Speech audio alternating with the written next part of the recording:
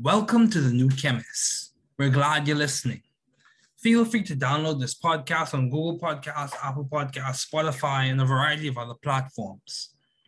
Here on the new Chemist, we discuss chemistry, which simply put is the science of change, as well as careers, community, research, and COVID-19. We're happy you're tuning in. My guest today is Mr. Greg Zuckerman. Thanks for joining me today. It is good to hear from you. Just briefly, I'll inform my audience about you. Mr. Greg Zuckerman is a 3-time Gerald Loeb Award winner. He's the author of the multi-award-winning book, The Fracas, the outrageous inside story of the new billionaire wildcatters. And he regularly appears on CNBC, Fox Business, Yahoo Finance, Bloomberg Television, NPR, BBC, ABC, and numerous other radio stations and television channels around the globe.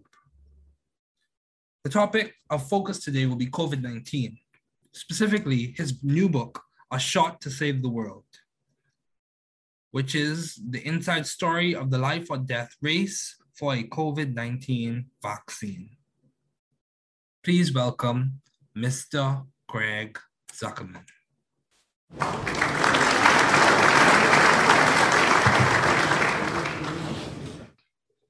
Today we'll be focusing primarily on his latest book, A Shot to Save the World. And I think this will be a really good and exciting conversation. He has highlighted the work of several key people from Moderna, BioNTech, Pfizer, Beth Israel Deaconess Medical Center, Novavax, Oxford University, and several academic researchers.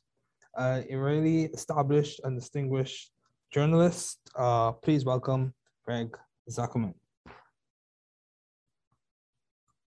So, in your book, you highlight that the success of vaccines can be a model for society, showing how private industry can work hand in hand with government bodies.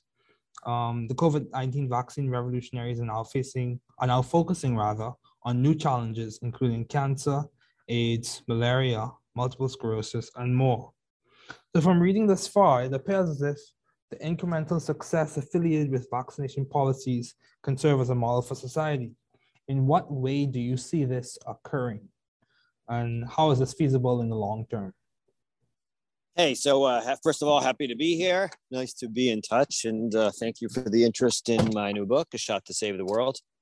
I guess I would say, first and foremost, that these vaccines are the greatest achievement of modern science. I think we're a little too close to those accomplishments to appreciate them fully, but in time we will appreciate them. And in some ways they are a model, as you kind of suggest. Private industry worked with government agencies like never before.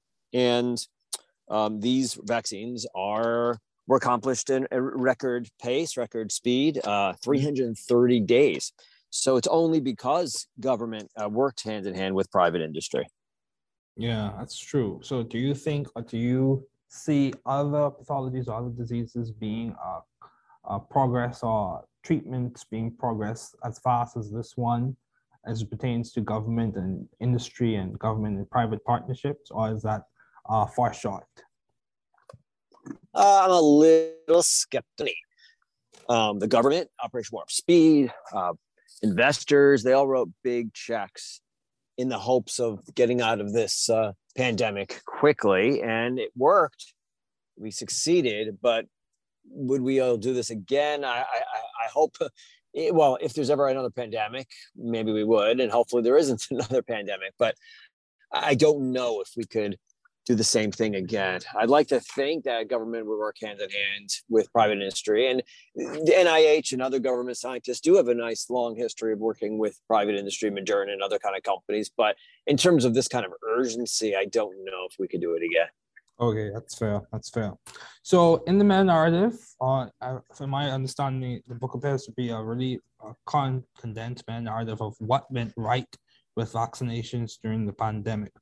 Outside of consistency, outside of your primary goal of accuracy and consistency with presenting the facts of the situation.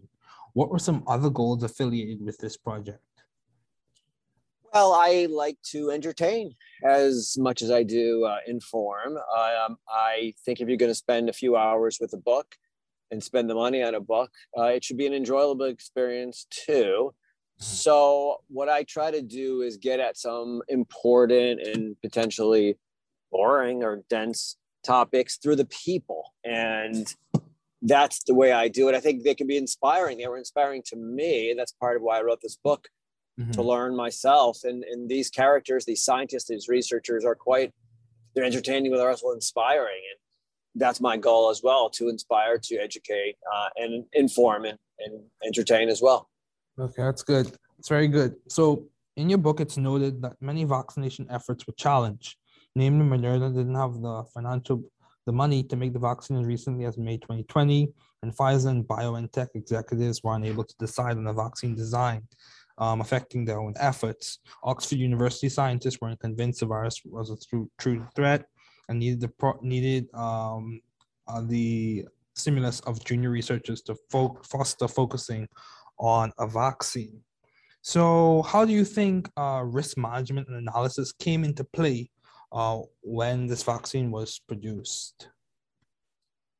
Well, it is important to remember that as effective and as protective as these vaccines are, they weren't a sure thing. We didn't really know whether they would work. And there was a lot of drama that I discovered doing the research for my book. And hopefully the people will enjoy reading about that drama in the book.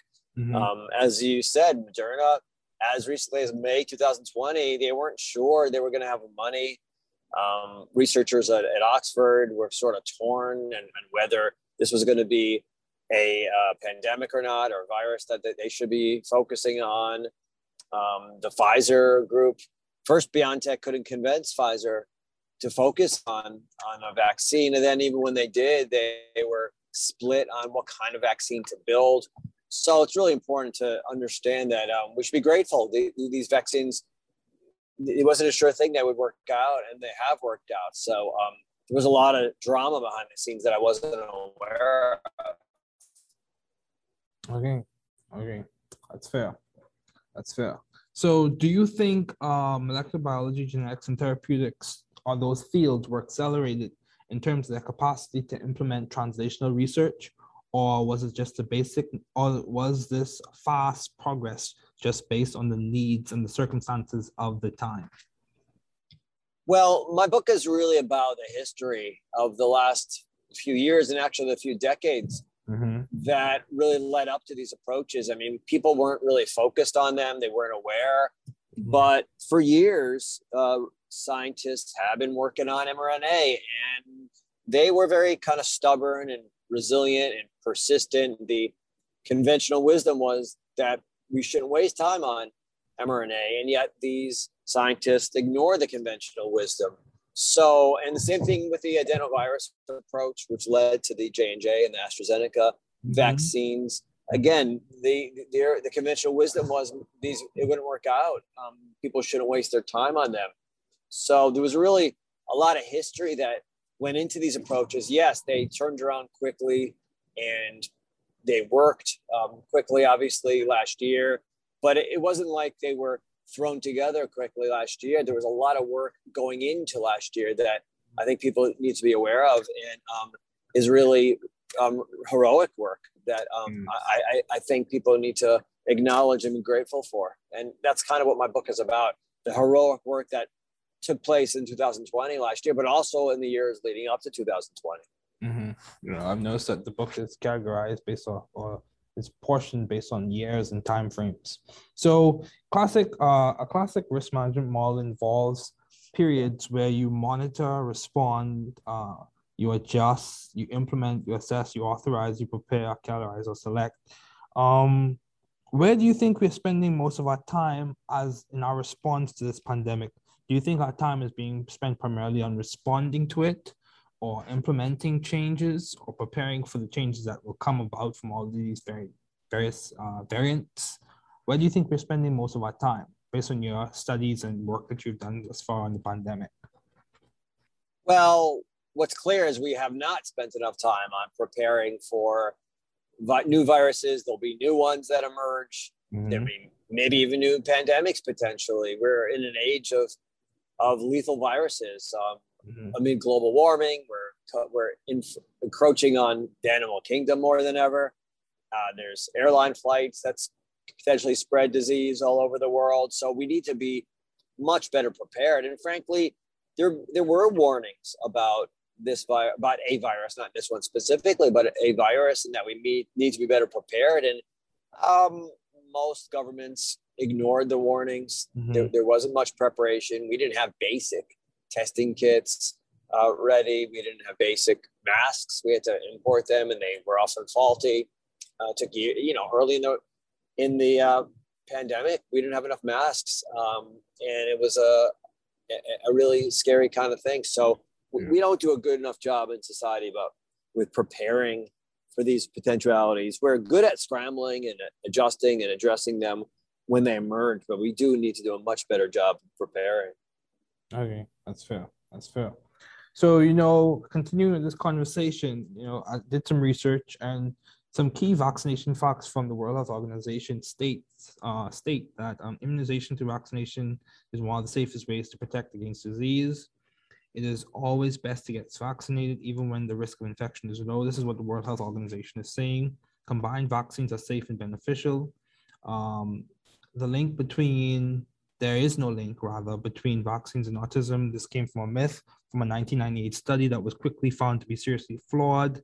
And the study was ileal lymphoid nodular hyperplasia, non-specific colitis, and pervasive developmental disorder in the children. And that was in the Lancet. And that study was found to be seriously flawed.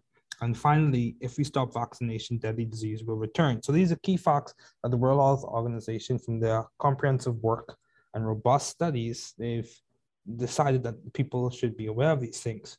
So how do you think we can combat vaccine misinformation? How do you think we can combat that? It's a really great question. It troubles me very much. The scientists they went all out to develop these vaccines. They succeeded, effective, protective vaccines, safe vaccines. And yet a percentage of the populace doesn't care and would rather rely on some YouTube video that their brother-in-law told them about, as opposed to the guidance of their internists that they trusted for years. It's perplexing to me and confounding. What do we do about it? Well, I'm trying to do my part, frankly. I think my book should be reassuring to people, and I'm trying to get out there and talk to people, and I've done speeches and done media with vaccine hesitant groups. And what I try to emphasize is that these vaccines were not done overnight. There was years of work that was dedicated to developing them. They were not rushed. There weren't corners that were cut. And I think what's important to emphasize, and frankly, I don't think we do enough, the government and other kinds of people. Listen, there are two types of vaccine hesitant people. There are people that believe that Bill Gates is putting a chip inside our brains, and it's hard to rationalize with those people. But there are a lot of other people that are quite measured and concerned and reasonable. And they're wary because they say, well, Greg, you told me that the average vaccine takes 10 years. The fastest vaccine until last year was 4 years. That's months. And now you're telling me that in 330 days, we created this new vaccine with a new technology. So I'm concerned. And I understand why those people are wary. They have reason to be wary. So what I try to emphasize is, well, A, the years that went into these vaccines, but B, the reason why we went so quickly, we were able to develop it so quickly, is because we developed these vaccines. We did different stages, different phases simultaneously. I don't mean phases as in phase 1, phase 2, phase 3, but I mean that historically what we did was develop a vaccine and test a vaccine, and then you manufactured a vaccine. 3 distinct stages that take years. But for the first time ever, we did things simultaneously. We manufactured vaccines, for example, before we even knew that they were going to be effective. And we never did that historically because we didn't have the money for that. Why would you spend billions and billions of dollars manufacturing a vaccine when you don't even know it's going to work or not? Mm-hmm. And the only reason we could do that is the money was available. So again, we didn't cut any corners. We just did things simultaneously for the first time. And I think when you emphasize that, when people know that, when people understand that, it's reassuring to them, and it should be reassuring to them. So we manufacture these vaccines before we even knew they were going to be effective because we were taking a risk. And it was money risk more than anything. It wasn't safety or health. So that explains why we went so quickly. And I think that should be reassuring for people. And I also think, along the same lines, just because a result is novel or a result is new doesn't mean the components haven't been developed over a long period of time. And the techniques haven't been developed over a long period of time. So yeah, I completely agree. That's a really good point. Yes. That's a great point. Yeah. Yeah. It takes time to develop techniques, the skills, all of the parameters, all of those things. Yeah. It takes time. Yeah. And in science, right. They were applied. I'm sorry, I didn't mean to cut you off. In science, what? In science, many times we come up with new results, but the techniques were in the works from years, sometimes decades before we even began.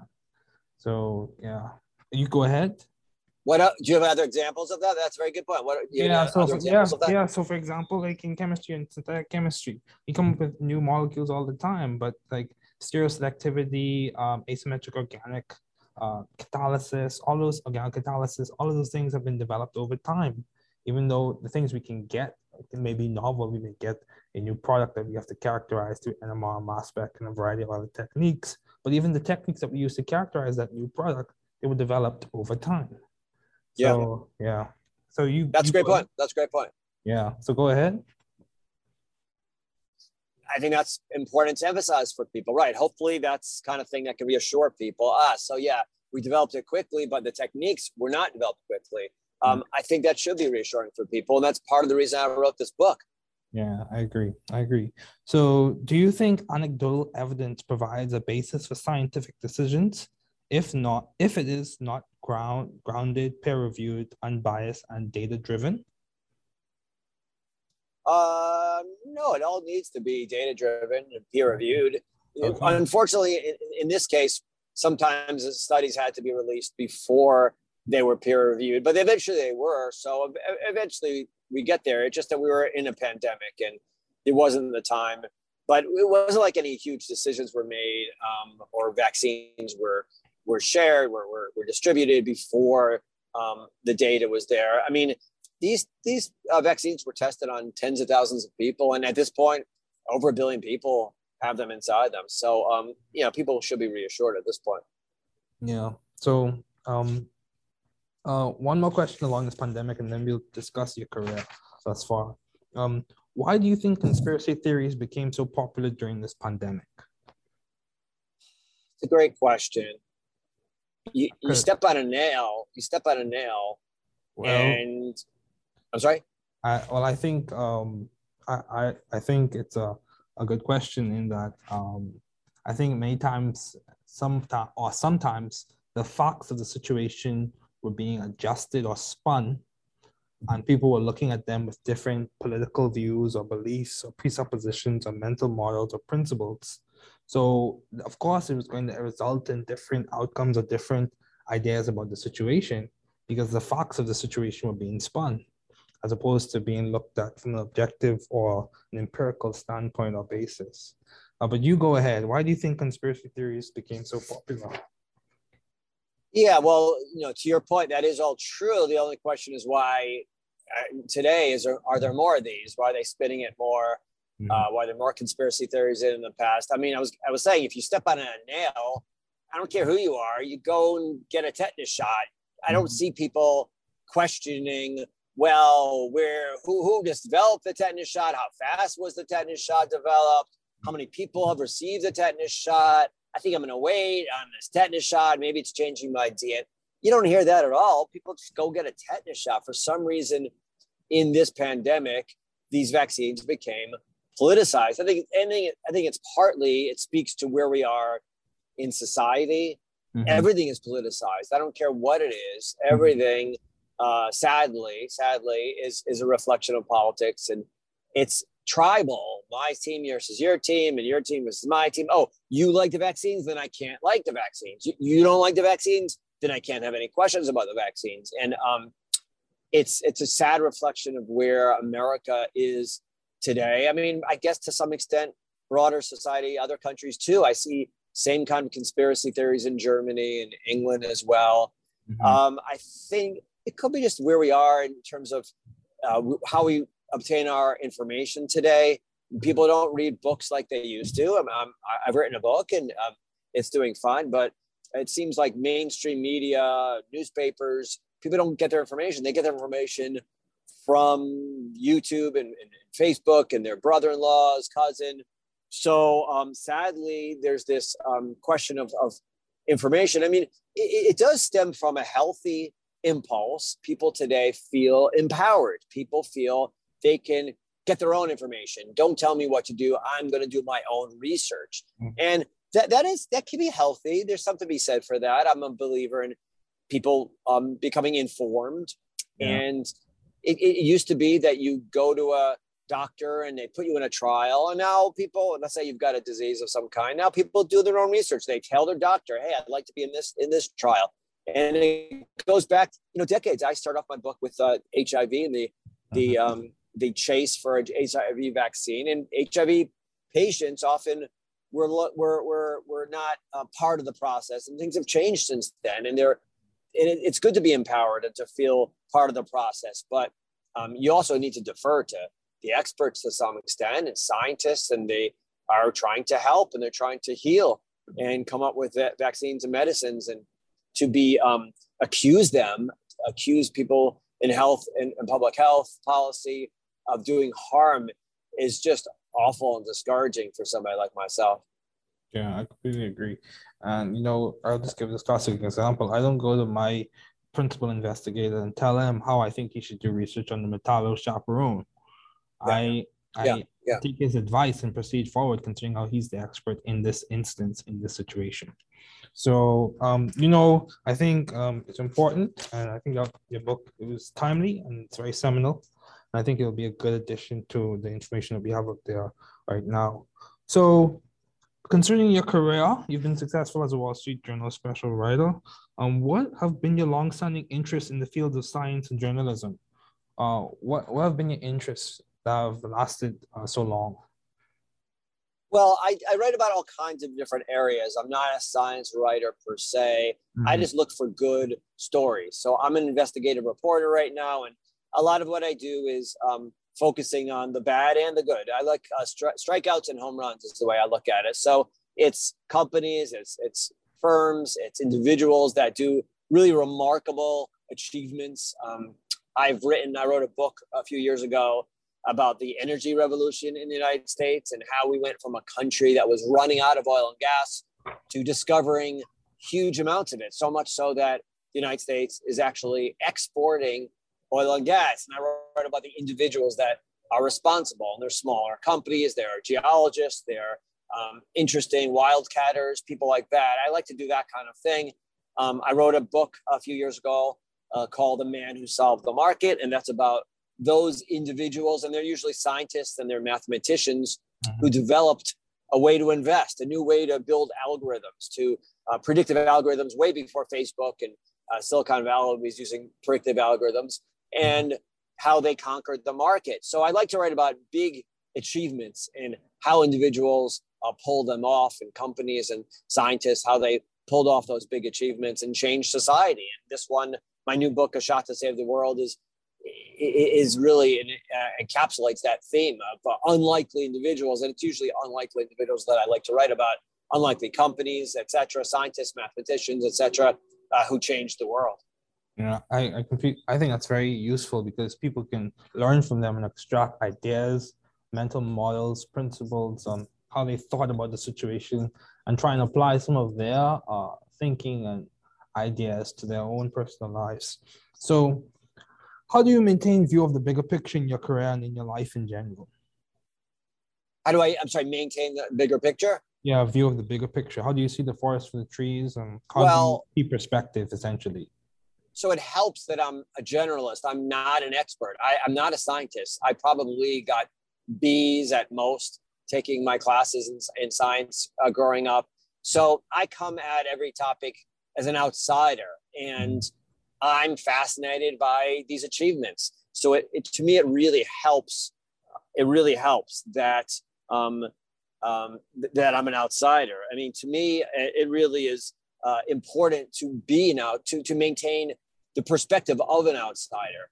It helps me be impressed by these individuals. It helps me be a little bit skeptical too. I'm not too caught up in it. So it helps that I'm an outsider and not an expert, and it hurts me as well. So it's a challenge I have to become an expert on some of these areas, and I hired a PhD to tutor me. She's in a lab in Newark, and she worked with me on educating me on various aspects. And a lot of the scientists, the vaccine, the virologists, the vaccine specialists, the researchers, they all walked me through a lot of the topics and the issues, and that helped me as well. Yeah, that's good. And that answers the following question. That explains how you are adaptive and creative in the fields of science and journalism. So how did you seek or find the right environment for you to thrive scientifically and intellectually? How did you end up at the Wall Street Journal as a special writer? How do you achieve that career achievement? How did you reach there? I started off at a small little newsletter, and then I went to the New York Post, and then I went to the Wall Street Journal. I've been there since 1996. And basically, I worked my way up, and I proved myself. And then at the Journal, I've done various different beats, different topics, different areas of investigation. But now I'm in an investigative unit. So they give me a lot of leeway. I come up with good ideas, hopefully, or they have good ideas for me to research, to run after, to target. And but there's a lot of flexibility. Sometimes I write about science. Sometimes I write about the energy world. I write about finance. So I'm very, very blessed and lucky that I have this kind of leeway. I mean, the challenge is to be an expert in all these different areas and to find the right people to talk to. So that's my challenge. But the good thing is I never get bored. There's always some interesting area to write about. Yeah, that's good, because I've heard people discuss. It brings up several key ideas. Expertise could be a function of time, mentorship, resources, exploration, and exposure. So that's one thing, as well as I've heard people talk about jumping from one S-curve to the next, in which you're developing, constantly learning, plateauing, and then developing, constantly learning, doing well. And so in terms of disrupting yourself in your career, so that's very good. So what have been your most effective and impactful ideas to date? I would say this book is very impactful. I would say your New York Times bestseller was impactful. What have been your most impactful ideas? Well, I don't know about ideas, but I have had impactful stories, I think. I hope so. My books have had some impact. I've written also 2 books for young people. I wrote 2 books with my sons. We wrote books to inspire young people. They're called Rising Above and Rising Above Female Athletes. The first is mostly male athletes, and the second are female athletes. And the idea was we wanted to speak to the athletes and find out how they overcame challenges in their youth. And it's trying to be entertaining, but also inspiring for young people. And I'm very proud that a lot of young people, this is their first book they've read. And a lot of adults give them to their children around Christmas time to inspire them. And I've been inspired. My sons and I both have been inspired by these stories of the athletes and what they overcame. So I'm hoping other people are inspired as well. Stories of victory can lead to inspiring others. I completely agree. So how do you maintain a balanced life given all your responsibilities and accomplishments? How do you strive to maintain a sense of balance or a sense of priority given all your responsibilities and accomplishments? So I have a family that I cherish, and they demand attention, and that keeps things in perspective. But I'm religious as well. So I keep the Sabbath, the Jewish Sabbath, and that forces me to turn off my phone and my computer for 25 hours from Friday night to Saturday. I'm overwhelmed with work, and I'm the 25 hours, but to turn things off for 25 hours, I don't answer emails. I don't send emails. I don't use the electricity. while I was younger, that seemed it was a real challenge, and I had friends that were going to the movies and doing fun things and television on the Sabbath. As I get older, I appreciate it, and it really is very helpful for me. I can recharge. Ironically, I'm not using electronics, electricity, no phones, but it helps me recharge, and I find it very, very, very beneficial to keep the Sabbath. I'm a Christian as well, and keeping the Sabbath is an important practice, very important practice. So how have you been so successful as a special writer? Would you say it's the time that you put in? Would you say it's a mentorship that you were given as you progress from the small newsletter to the New York Post, to the Wall Street Journal? What would you say has been the key factor in your success thus far? I wish I had mentors. I never really did, to be frank with you. I've had good editors, but I've really never had any mentors. So I wish I had mentors, but if I've had success, it's because I'm curious, and I ask a lot of questions. My wife will say, maybe you ask too many questions, it can drive her crazy, but I'm a curious person. So I find everyone has a story. Everyone has an interesting story. And I want to hear what their story is. So I've been lucky to have people that I can ask questions of and get help from. So there are always people to help you, be it in the world of science, be it in the world of finance, be it in the world of energy, all the areas that I've written about. They're always, if you ask enough questions, often enough people, there's someone who will take the time to explain and to sit with you and work things out and hold your hand, as it were, on the phone, on an email. They'll make sure what you're writing is accurate. So if you ask enough people, you'll find people to help you. And you'd be surprised how many people are eager. Maybe they're just nice. Maybe they just want to see their name in the paper, and they want to make sure that it's not inaccurate. For whatever reason, people have different motivations. But I've always felt that if you ask enough people, there are people there to help. I completely agree. Like, substance doesn't exist in a vacuum. By definition, a vacuum has nothing in it. So we live in a community, and things are more interdependent than they appear to be. So I completely agree. It's good to have community, and it's good to lean on other people. So how have you maintained vision and teamwork in your environment? How do you facilitate collaboration with other people? How are you able to maintain view of the big goals for your projects? How do you maintain that? Well, at the Wall Street Journal and with my books, they're always great people to work with. I'm very lucky. The Wall Street Journal and the staff are just super smart and hardworking, and the editors as well. So I'm lucky in that regard. Okay, good. So do you have any advice to those wanting to pursue the field you are currently working in? Ask a lot of questions. Show you can break news. There's always a need for people to break news. Just look for an area that maybe you can specialize in, do a little bit better than everybody else. I completely agree. Yeah. So expertise and specialization does favor people. So what has been the most beneficial advice you have received to date? If you were to summarize the advice that you've received, or consolidate or condense it, what would you say has been some seminal advice that you remember, or that comes to mind and that is helpful to you? Well, my father was an academic. He's passed away, but he was a professor, and he wrote as well. And he was a very good writer. He wrote a few books too. And he always said, keep things tight, cut things out that are extraneous. Don't write extra, write longer than you need to. He was always cutting things out of my writing. So I've always remembered that. Okay, that's good. Well, thank you, Mr. Zuckerman. Thank you, Greg, for Sure. the interview. I really appreciate it. And thank you again for the conversation. Great to be here.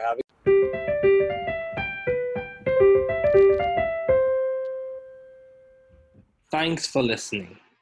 We're glad you were able to tune into this podcast. Once again, this is the New Chemist, where we discuss chemistry, which simply put is the science of change, as well as the other sciences, careers, community, research, and COVID-19. Thanks again for listening. Note, the views on this podcast represent those of my guests and I.